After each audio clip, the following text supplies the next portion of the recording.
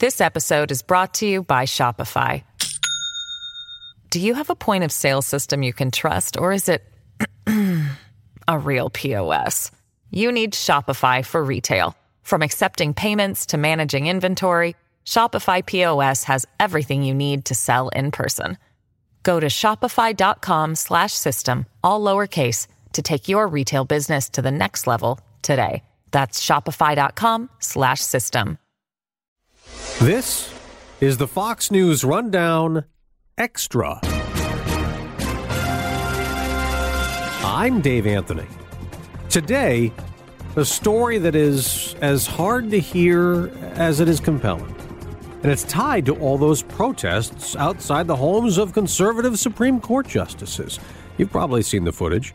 Pro-choice activists angry over the leaked draft opinion showing the court poised to overturn the Roe v. Wade ruling that legalized abortions in the U.S. more than 50 years ago, in favor of states' rights to restrict a woman's right to choose. Democrats support those protests as free speech. Republicans decry them as intimidation and fear they could turn violent, a worry that is shared by a federal judge, Esther Salas, who presides over a district court in New Jersey. She has a horror story to share. Her son was murdered in an attack at their home. Now, we put that story in the rundown earlier this week, but there is more to it than we were able to include, as the judge also had a lot more to say about the need for security for all judges, not just those Supreme Court justices. So today, we will let you hear it all in the Extra. As always, thank you for listening. And now Judge Esther Salas on the Fox News Rundown Extra. Joining us on the Fox News Rundown is federal judge Esther Salas, who is with the United States District Court for the District of New Jersey. A very personal story dealing with loss and what's happening currently with the protests outside Supreme Court justices' homes and a very contentious abortion issue. Judge, it's an honor for us to have you on the show. Thank you. Oh, thank you, Mr. Anthony. Thank you for having me on the show and giving me this opportunity to speak today. You know, you've seen these protests. They've gone to the different conservative Supreme Court justices' homes. What are you thinking when you're seeing this? You know, what I'm thinking is that the public debate belongs in the public arena. I really do have concerns about us taking these issues to the personal and private residences of the justices, or any judge for that matter. Judges have tough calls to make. Sometimes the calls upset one side or the other, or many individuals in between. But we need to be able to do our job without fear of retribution, retaliation, or death. And that requires that we understand some of the boundaries that the rule of law mandates. You know, Democrats, the White House, they've defended protests as legal and peaceful, and they say they're First Amendment protected. Do you agree with that? Well, first of all, I don't want to get into the partisan politics of it all, because my issue really is protecting federal judges. And protecting federal judges is not a partisan issue. It is a bipartisan issue. It is an American issue. And one of the things that I like to just keep reminding people is that our rule of law requires that we respect the rule of law, that we follow the rule of law, and that we show the world and the American public that our judges are to be protected, because without our judges, our democracy will fall apart. This episode is brought to you by Shopify. Do you have a point of sale system you can trust, or is it a real POS? You need Shopify for retail. From accepting payments to managing inventory, Shopify POS has everything you need to sell in person. Go to shopify.com/system, all lowercase, to take your retail business to the next level today. That's shopify.com/system. Now, in Congress this week, they are moving to provide extra security to Supreme Court justices, much like members of Congress might have, or say an elected official might have, or the president might have, extra security because of the threat possibly of violence with all these protests. I assume you think that's a good move. My understanding is that the Supreme Court Police Parity Act of 2022 is before the House now. And what that bill does essentially is grants broader police protection to the immediate family members of the justices and officers of the Supreme Court. That's all it does. So we need to be clear on what this emergent legislation is going to do. It's just going to authorize the United States Marshals and the Supreme Court Police the authority to protect immediate family members of the justices. So I want to be clear that that emergent legislation would be unnecessary at this point had they passed the Daniel Anderl Judicial Security and Privacy Act. It would have been unnecessary because the bill that I have been urging the members of Congress to pass for months now would have sealed justices' home addresses, would have sealed federal judges' home addresses, social security information, and other personally identifiable information. So I want to start with that premise, that had we passed this bill months ago, this emergent legislation that is now running through the House and Senate would not have been necessary. And I think we have to think about what makes sense. And what makes sense is protecting all federal judges. And what makes sense is protecting our personally identifiable information, because we know that that information has been and will continue to be used by people wishing to harm us, people wishing to threaten us, people wishing to intimidate us. So let's get that information off let's get that information off the website, and let's keep it sealed to protect our federal judiciary. All right. It's just common sense. You referenced Daniel, the bill named for your son. 2020, I know this is awful for you to even, I'm sure, talk about, but what happened to him happened at your home. Tell us, if you can, what was the situation? So it was July 19, 2020. We had just finished a birthday weekend celebration for my son. His actual birthday is July 13th. But because of COVID and things that we were trying to work out, we agreed to move his celebration to the weekend after his actual birthday. And he turned 20, is that right? He turned 20, and he was so excited because one of the things that my son loved to do was marry the people he loved the most, in the sense that he wanted to marry his family life with his friend life. And so he was so excited to be able to share his birthday with not only his dad and I, but with his best friends from Catholic University of America. Okay. So we planned this birthday celebration that started on Friday with a party at the house, tried our best to socially distance everybody. And then, of course, a group of kids left and some stayed, and they went to the beach on Saturday. And then on Sunday, the last friend left at noon. I went to church with Mark. Daniel was very tired from all his festivities, and we decided to give him a pass on his usher duties at our church. So we went to church, came back. He was still resting. At about 4-ish, my husband started to stir because it was time to clean up.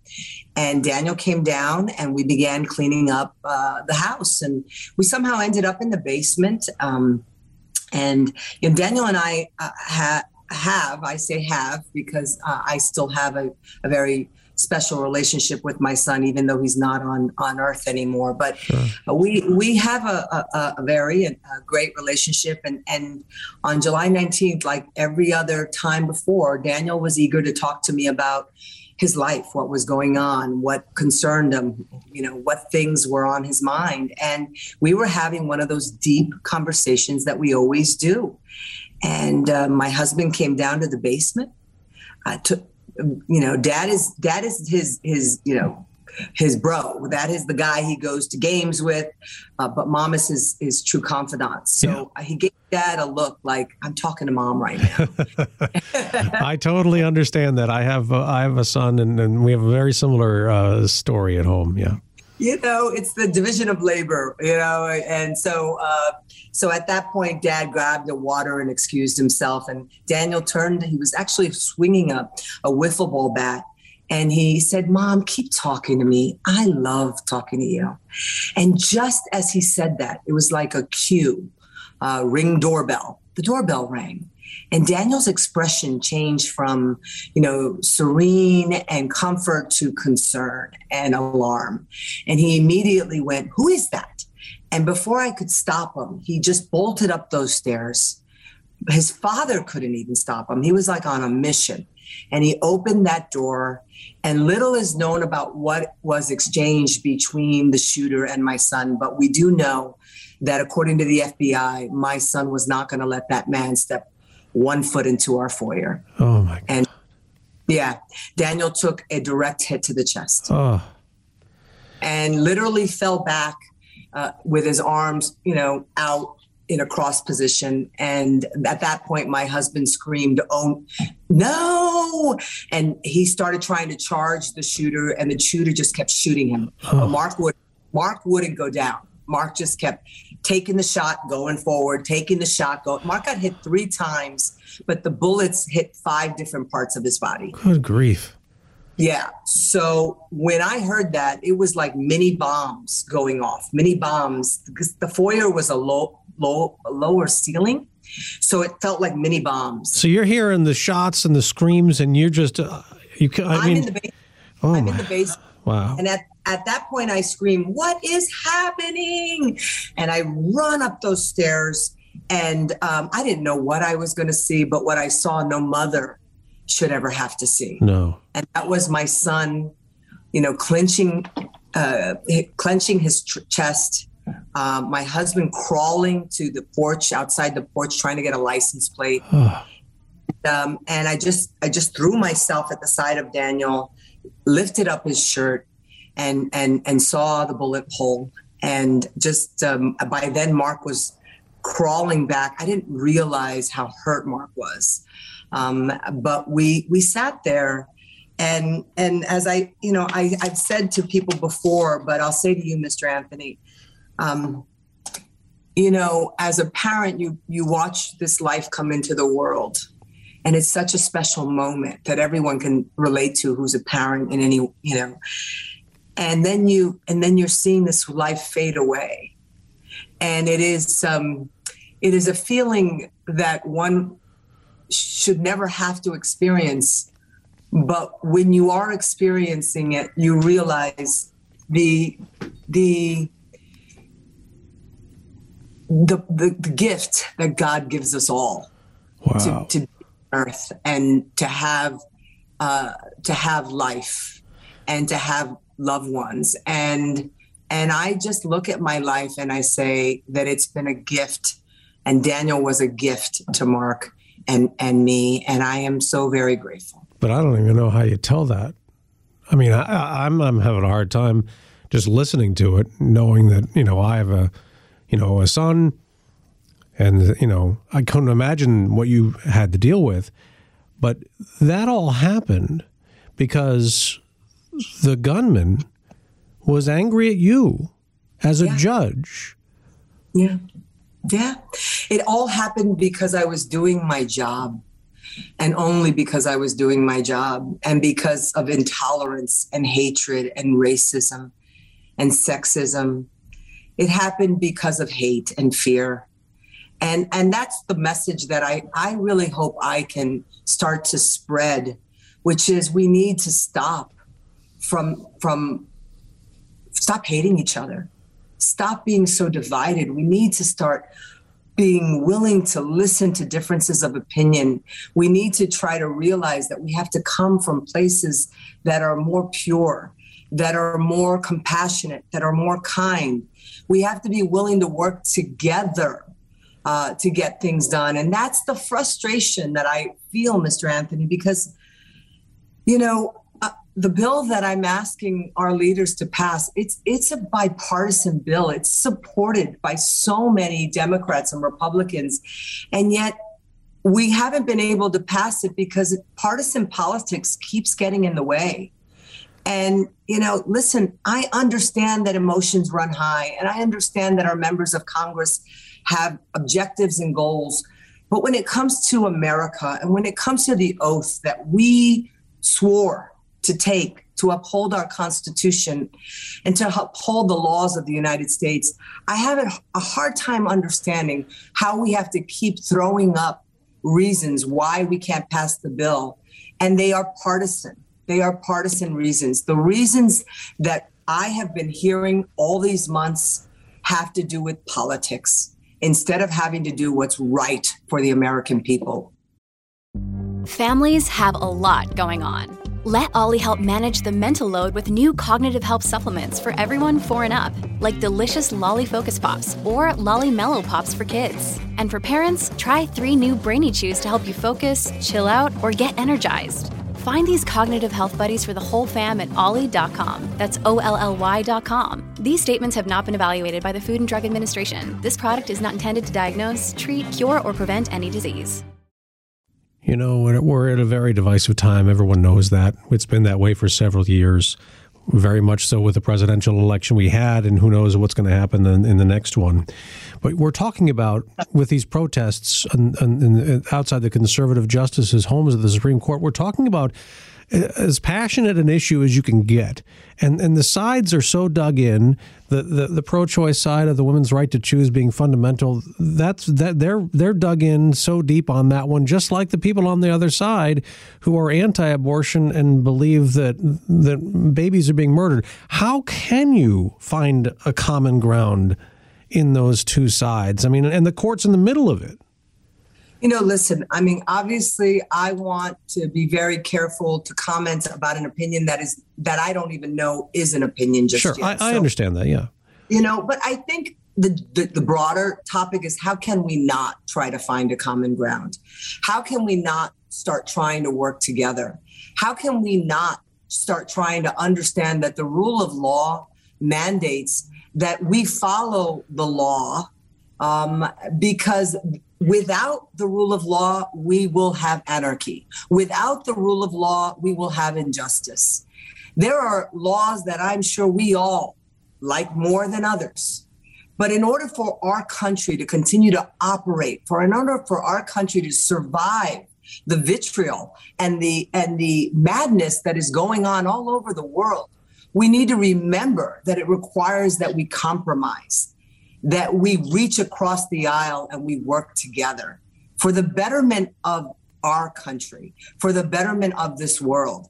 It isn't going to be easy. It isn't always going to be what we want, but it is a compromise that must be had. And we must remember that the rule of law mandates that we do this. You know, there's a lot going on in the world.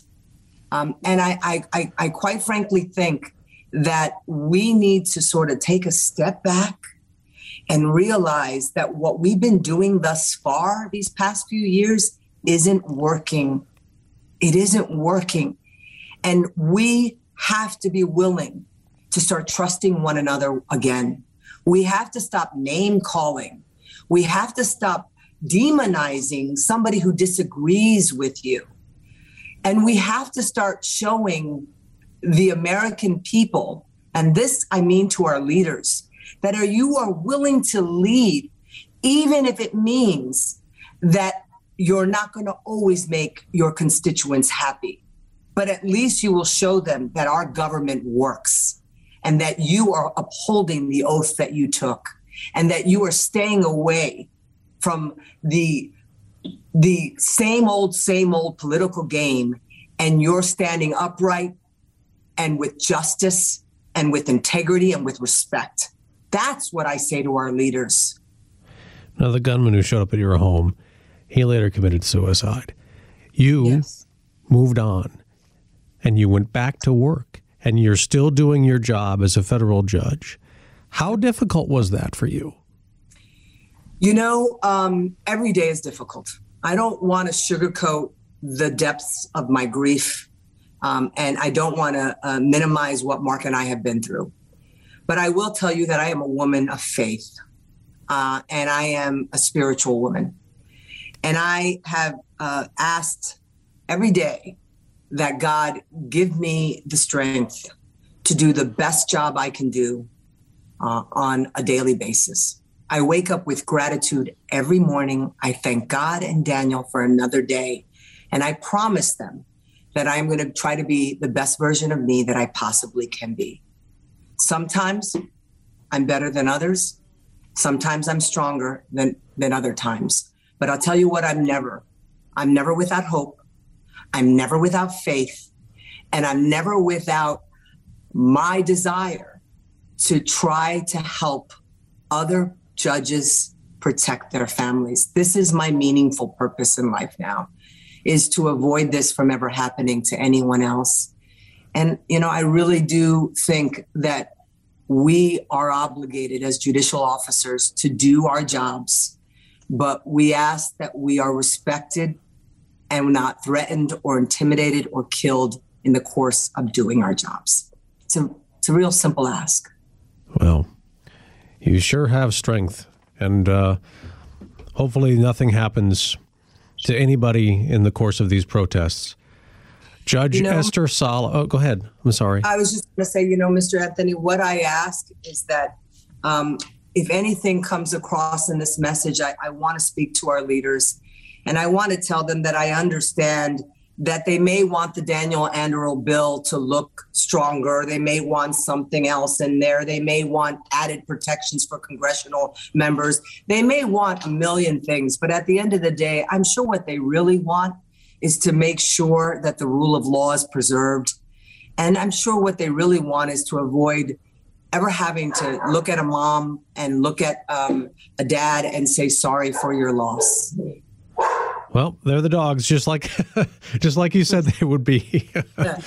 All right. I urge the passing of this legislation. The time is now. We cannot wait for some other tragedy to befall some poor, unsuspecting family. I just hope this helps.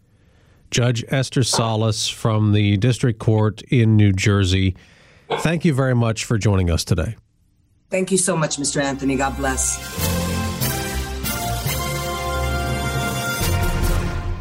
From the Fox News Podcasts Network, subscribe and listen to the Trey Gowdy Podcast. Former federal prosecutor and 4-term U.S. Congressman from South Carolina brings you a one-of-a-kind podcast. Subscribe and listen now by going to foxnewspodcasts.com. From the Fox News Podcasts Network. I'm Ben Domenech, Fox News contributor and editor of the Transom.com daily newsletter, and I'm inviting you to join a conversation every week. It's the Ben Domenech Podcast. Subscribe and listen now by going to foxnewspodcasts.com.